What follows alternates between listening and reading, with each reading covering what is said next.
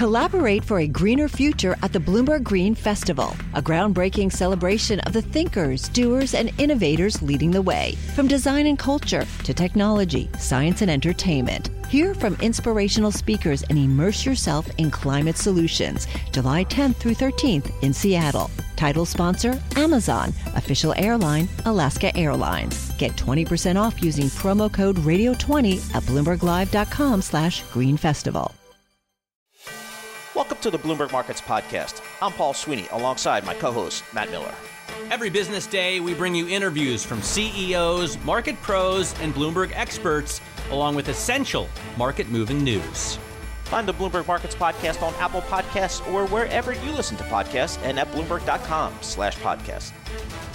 Well, one of the issues or one of the topics that has really come to the fore once again as a result of this pandemic has been the absolute central role of technology in all of our lives, the digitalization, if you will, of our everyday lives. If you think about working from home, schooling from home, it's just kind of really accelerated the embrace of digital technology, the upsides as well as the downsides. And it seemed like a great time checking with our next guest, Brad Smith. He's the president of Microsoft. And just today, out with the, the paperback version of his New York Times bestselling book entitled Tools and Weapons, The Promise and the Peril of the Digital Age. Brad, thanks so much for joining us here. It's really topical here, as I think a lot of people are kind of rethinking the role of technology in their lives. What is kind of your takeaway over the last 18 months of how maybe people use, interact, and think about technology? Well, things have changed so quickly. It's why my co-author, Carol Ann Brown, and I added 3 new chapters to the paperback edition of the book. One of them to address the question you just asked. How have we seen the pandemic impact the use of technology, and which of these changes are likely to really stick with us and last? And, we're certainly seeing technology being put to use in a variety of new ways. It's creating more flexibility for us, the ability to see a doctor through a telehealth service, the ability of a sick child perhaps to be able to stay connected to a classroom with distance learning, the ability of so many of us to work in more flexible ways, including on the road or from home. But we've also seen other challenges. In part, we are seeing new cybersecurity attacks because this technology is so ubiquitous. And in other ways, we're just seeing the digital divide almost exacerbated. It's as if people who lack broadband access are living in the 1990s, while the rest of us are living in the 2020s. And that is a divide that is going to exacerbate every other divide in society if we don't move faster to address it. Over and over, executives we speak to say they're really worried about the skills that this workforce has and whether it's ready for an environment where technology reigns. You have been working through Microsoft and LinkedIn to reskill and upskill people. Companies like JP Morgan have been working with cities to get more people into this workforce. Do you have a prescription? Is there any cure you can see to people entering this workforce with skills that they need? Well, I do think there's a prescription, and I think it's going to take a societally wide commitment to really put that prescription into action. And it's why we devote a lot of attention to this in our book, both as a specific topic around the tech talent gap for all of us, but also in specific areas like cybersecurity skills. We're seeing clear shortages, say, of cybersecurity professionals and digital skills more broadly. What it's going to take, I think, is for all of us to lean in. Those of us in the tech sector, for a company like Microsoft and the LinkedIn service that we operate, there's a tremendous opportunity we're pursuing, increasingly with nonprofits and others, to use online learning to help fill the gap. But that's not going to be sufficient by itself. I think employers need to reinvest, increase our spending in the skilling of the people who work for us. I think we have a huge opportunity as a country to do more with community colleges. And that's one thing the White House is now focused on, the Congress and the infrastructure bill is addressing. This is a moment where we can just create so many opportunities for more people not by asking them to get a new 4-year college degree, but take a course or two at a community college or just spend more time as part of their work to add to their skill set. So, Brad, cybersecurity is obviously it's a big issue, and I think when Microsoft itself was the subject of a hack in December 2020, the SolarWinds attack, that really got people's attention. If the smart folks at Microsoft are susceptible here, how about the rest of us here? Tell us what actually happened, and what was the response from Microsoft? Well, it's the first chapter now of the paperback edition of the book, and we tell the inside story of really the cyber sleuthing that it took, not just at Microsoft, but some of the other really sophisticated cybersecurity firms like FireEye to put the pieces together. We now know that this was an attack launched by the Russian Foreign Intelligence Agency. It targeted major parts of the United States government, many tech companies. It targeted foreign companies and governments, and it was executed with great persistence, sophistication, and scale. It was based on a disruption of the software supply chain, planting malware into a legitimate company, SolarWinds, and its product. And what we then talk about are the lessons that we all need to take away from this. It starts with recognizing the sophistication and magnitude of the problem. It then leads to solutions. Some of these are, I think, really on our shoulders for a company like Microsoft, and we're increasing our investment, and we are and will do more to address this. But we all need to work together. There was a meeting at the White House 2 weeks ago. It brought together not just tech companies, but critical infrastructure companies and insurance companies and colleges and universities. We're going to need to pursue more information sharing.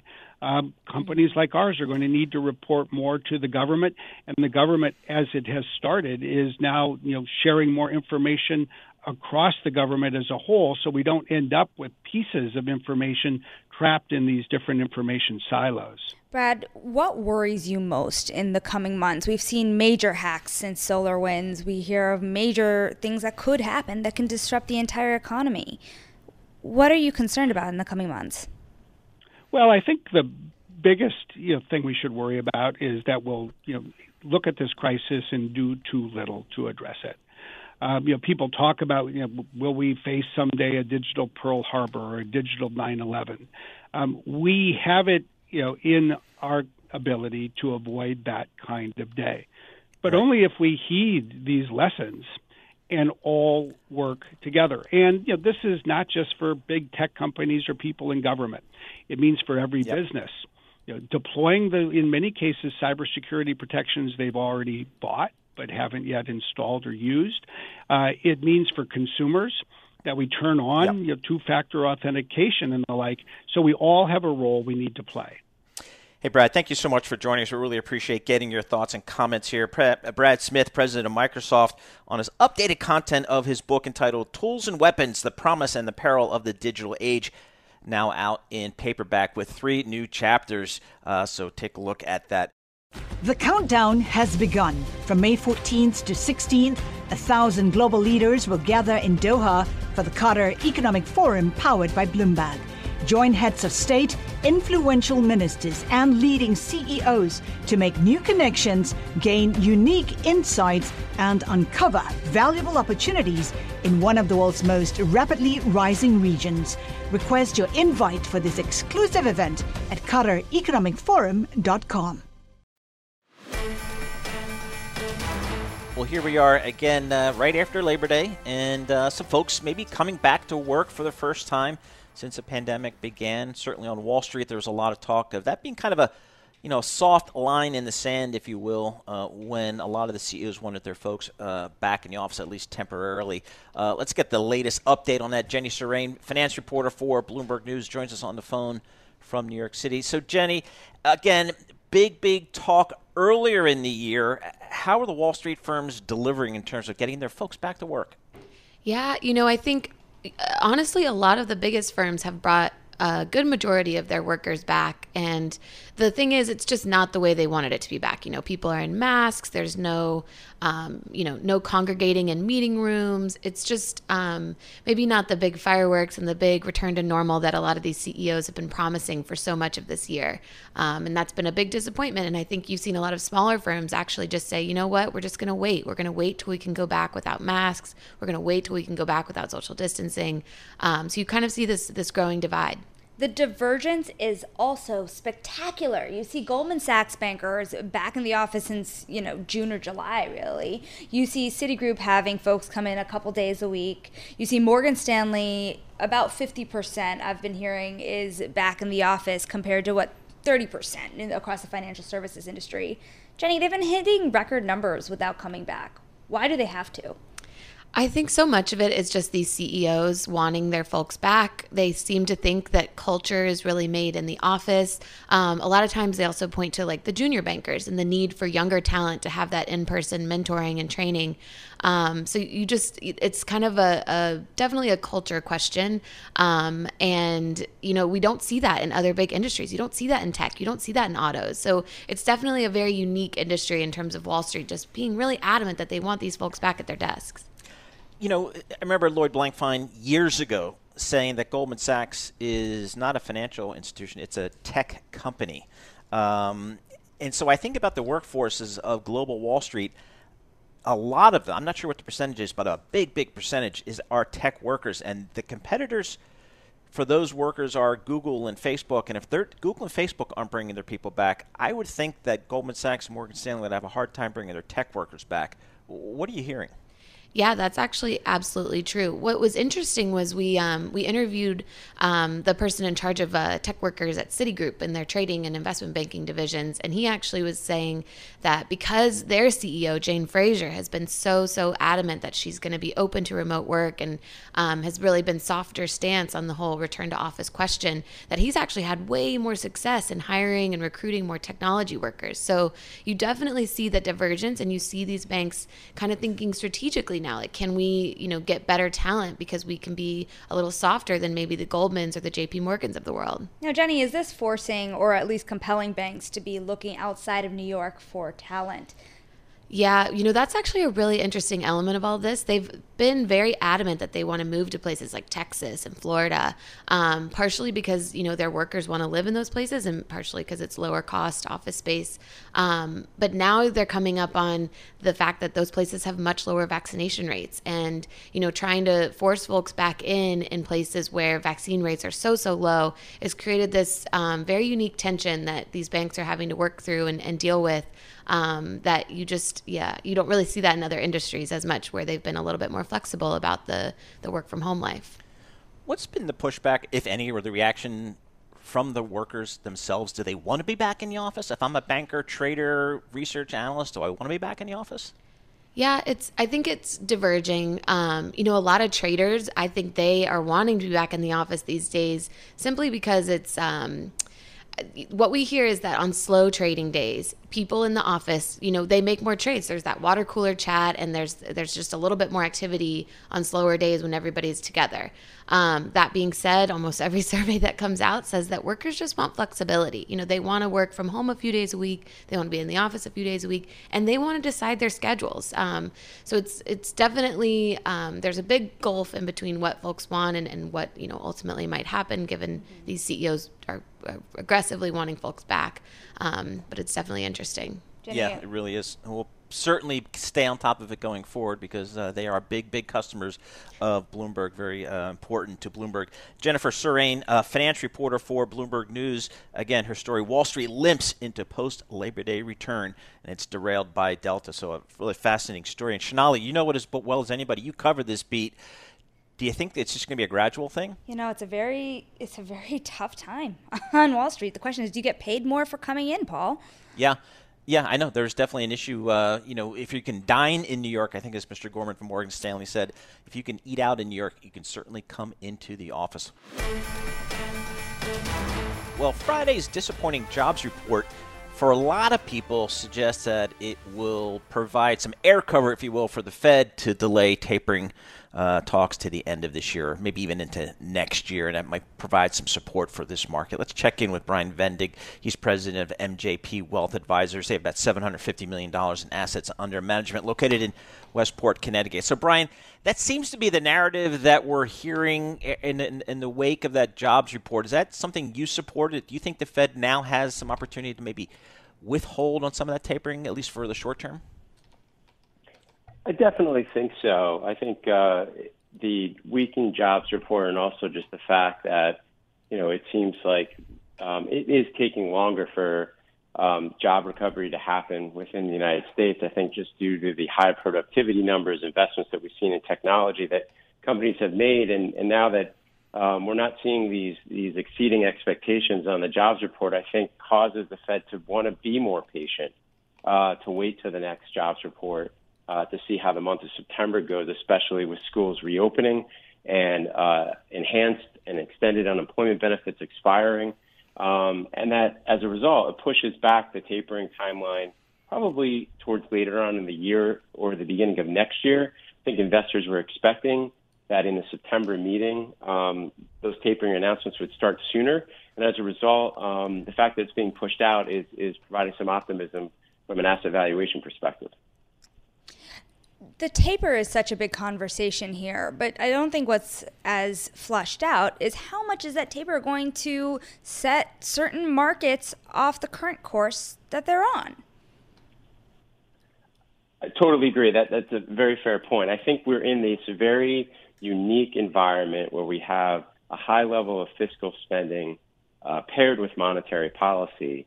And I think really what investors are more concerned about is the dot plot with interest rates. I think the tapering is something that probably should happen because there is a expanding GDP recovery. There are sectors that are coming back. Granted, things are taking a little bit longer due to the impacts of Delta, as we've seen other institutions lowering GDP forecasts for the year.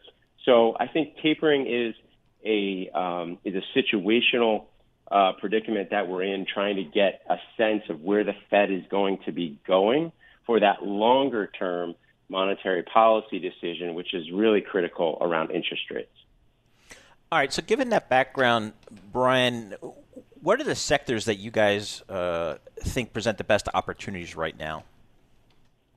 Sure. I mean, we have been trying to stay as fairly balanced between value versus growth, not trying to take one side of that argument, especially because of the rebalancing and things that are going on in the global economy, as we saw with inflation and interest rate concerns, which then came back off a little bit, and now we're thinking about longer-term interest rates going up again over the next 12 months. So we still like the cyclical side of the trade with financials and basic materials and industrials and even real estate, paired with sticking with some of those technology companies that are just pervasive to our society, that's helping us support data integration, 5G, as well as software in the cloud to run not only your business, but also just to help to support running your life. And what are you looking at in terms of the Delta variant, and what could derail some of the current pricing we've seen in the market? How bad does it have to be that we'll actually start to see it show up in the stock market? You're right. I mean, the market has been unbelievably resistant as different things have come up over the course of trying to move forward from the impact of the pandemic last year. But I think the things that are important to keep in mind is more than just the variant story. I mean, technically, policy mistakes, both from the Fed and Washington, could definitely disrupt the market. We have to keep in mind that this month, not only is it a seasonally tough month for the market, but we also have conversations happening in Washington on taxes and additional spending. We have the Fed meeting. We also know that there's other variants that are unfortunately around the corner, and we need support, obviously, from science to continue to lead us out of this with, a debate on boosters and then adolescents being able to get vaccinated. So I think it's a combination of several variables that, if they were all to coalesce, over the next couple of months, definitely can cause some investor concern as we move into next year. However, I think the fact that decision makers are trying to take a thoughtful and gradual approach. I think our friends in Washington are going to come up with some agreements that aren't going to be as drastic as what we've heard on the campaign trail for taxes. I think this will continue to help to support the markets. And also we have to keep in mind that earnings has been extremely solid for publicly traded companies, and outlooks for next year, with companies still trying to rebuild supply chains, getting through these labor shortages. These are all things that still set up for, I think, still some more room for growth. Brian, just real quickly, 30 seconds. Bitcoin, crypto, do your clients ask you about it? And if so, what do you say? Absolutely. It is something that clients do ask us about. We try to educate on different ways to get exposure to digital assets. You don't always have to, own the coin per se. But I would just say right now, I know there's obviously some news coming out with countries adopting Bitcoin as a currency. We still believe right now it's a speculative investment, and we're looking for more productive uses in society moving forward. All right, Brian, thanks so much for joining us. We really appreciate you taking the time. Brian Vendig, he's president, MJP Wealth Advisors, getting his thoughts on these markets here. So suggesting that still constructive on the markets, broadly defined, and has some sectors there that are of interest. But on Bitcoin, staying a little bit cautious here, at least at this early stage. This is Bloomberg. The countdown has begun. This May, 1,000 global leaders will gather in Doha for the Qatar Economic Forum powered by Bloomberg, held in conjunction with our official partners, the Qatar Ministry of Commerce and Industry and Media City Qatar, and premier sponsor QNB. Join heads of state, influential ministers, and leading CEOs to make new connections and gain unique insights. Learn more at QatarEconomicForum.com. Well, we look down to Washington. President Biden and his administration have approximately $4 trillion of spending bills winding their ways through Congress. We got the fiscal stimulus and then the broader spending bill. Let's get the latest on when those bills could be passed. Will they be passed? We check in with Eric Wasson, congressional reporter for Bloomberg News, joining us on the phone from Washington. So, Eric, we had the $550 billion infrastructure plan passed. Now there's this other $3.5 billion spending bill. The question for a lot of people is, do they have to be linked? Do they have to be passed jointly? And if so, does that create a problem? Yeah, so the $550 billion infrastructure bill has passed the Senate, but it's waiting final approval in the House. Progressives, the liberal part of the Democratic Party, have said that they would not support the passage of that, and they would rebel if they do not get, passage first of this $3.5 trillion social spending measure, which also has tax increases on the wealthy and corporations. So they've made this link. There was a big battle in August where progressives lost, basically the moderates who got a guarantee from House Speaker Nancy Pelosi that there would be a vote by September 27th, come hell or high water, on the infrastructure bill. So right now, the committees this week are working behind the scenes trying to get together on the policy provisions, the exact language, the exact policies for that bigger bill. But it's a real challenge, and I think the apple cart was a bit upset by Joe Manchin, the moderate senator, last week. He said we need to do a pause on that bigger bill, and that's raising a lot of questions about all of this. Yeah, speaking of Manchin as well, what are parts of this bill, part of this $3.5 trillion plan, that may not make it to see the light of day? Well, one thing that we've thought about is that they could cut it down, to $2 or $3 trillion, and probably get some moderate support. I mean, one thing you can do is all the programs in there, whether it's home care for the elderly, for child care, for Medicaid expansion, Medicare expansion. You could limit that in the number of years, creating sort of a fiscal cliff. So you could give them 5 years of that and say Congress has to come back and extend it. That could be a nerve-wracking thing for some Democrats. But on the other hand, whenever social programs are expanded, such as Obamacare, they tend to become popular over time and hard to repeal. So that's one thing we're looking at. But again, the other main message from the White House, especially Ron Klain's Chief of Staff over the weekend, is, look, Manchin's worried about adding the deficit, but if we follow these tax increases, it will be fully paid for. So the real battle is on the tax side.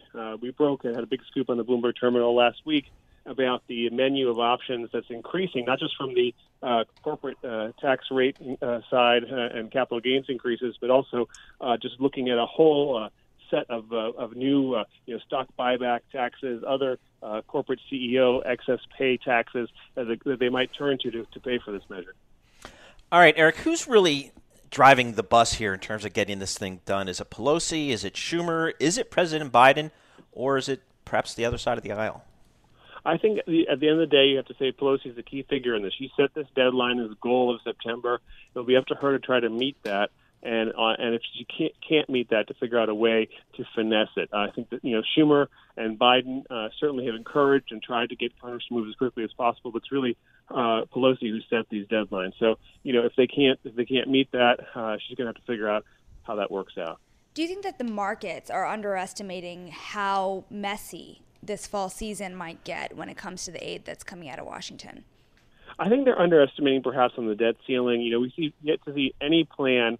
In addition to these two big bills we talked about, there's also the need to fund the government, which runs out of its fiscal year at the end of this month, and the related issue of the debt ceiling. It's going to impact probably in October or maybe even November when the government will default on its payments. There's no real plan yet to pass that. Republicans have said Democrats will do it on their own. Democrats are not going to use the budget reconciliation process for that. They're going to try to get Republicans on board. We had a scoop last week about the White House meeting with Democrats, coming up with messaging to blame Republicans. So this is going to be very messy indeed, and I have yet to see, even with only a few session days left in September, how they're going to bring this up. That kind of goes to my question here. It's September 7th already, Eric. What are the dates that we should really be focusing on here? Well, the Senate will come back next Monday night, and I think on the 14th there's going to be a caucus-wide meeting of Senate Democrats where they're going to make some decisions, I'm told, on the spending bill and the debt ceiling, et cetera. So we're really looking at that day. The week following that is when the House comes back for votes. Are they going to really be able to bring this big bill to the floor then to meet this 27th deadline? They work through that weekend. Those are going to be some key dates. But as of right now, both chambers are officially there's no floor action. They're in recess. All right, Eric, thank you so much for that. It's an ongoing story, and we'll stay on top of that. We'll check back in with you, Eric, to get some of the latest. Eric Wasson, congressional reporter for Bloomberg News, just giving you the update on, again, the bigger spending bill, the $3.5 trillion bill, and then, of course, the $550 billion infrastructure bill, winding their ways through both chambers of Congress, and hopefully, as Speaker Pelosi has suggested, get something done by the end of September. And Shonali, your question's spot on. What's the market discounting? Yeah, and other things are expiring. Expanded unemployment benefits, student loan moratoriums. That's a big one everyone's watching for the end of September, and evictions. Thanks for listening to the Bloomberg Markets Podcast. You can subscribe and listen to interviews at Apple Podcasts or whatever podcast platform you prefer. I'm Matt Miller. I'm on Twitter at MattMiller1973. And I'm Paul Sweeney. I'm on Twitter at PT Sweeney. Before the podcast, you can always catch us worldwide at Bloomberg Radio. Collaborate for a greener future at the Bloomberg Green Festival, a groundbreaking celebration of the thinkers, doers, and innovators leading the way. From design and culture to technology, science, and entertainment. Hear from inspirational speakers and immerse yourself in climate solutions. July 10th through 13th in Seattle. Title sponsor, Amazon. Official airline, Alaska Airlines. Get 20% off using promo code radio20 at BloombergLive.com/Green Festival.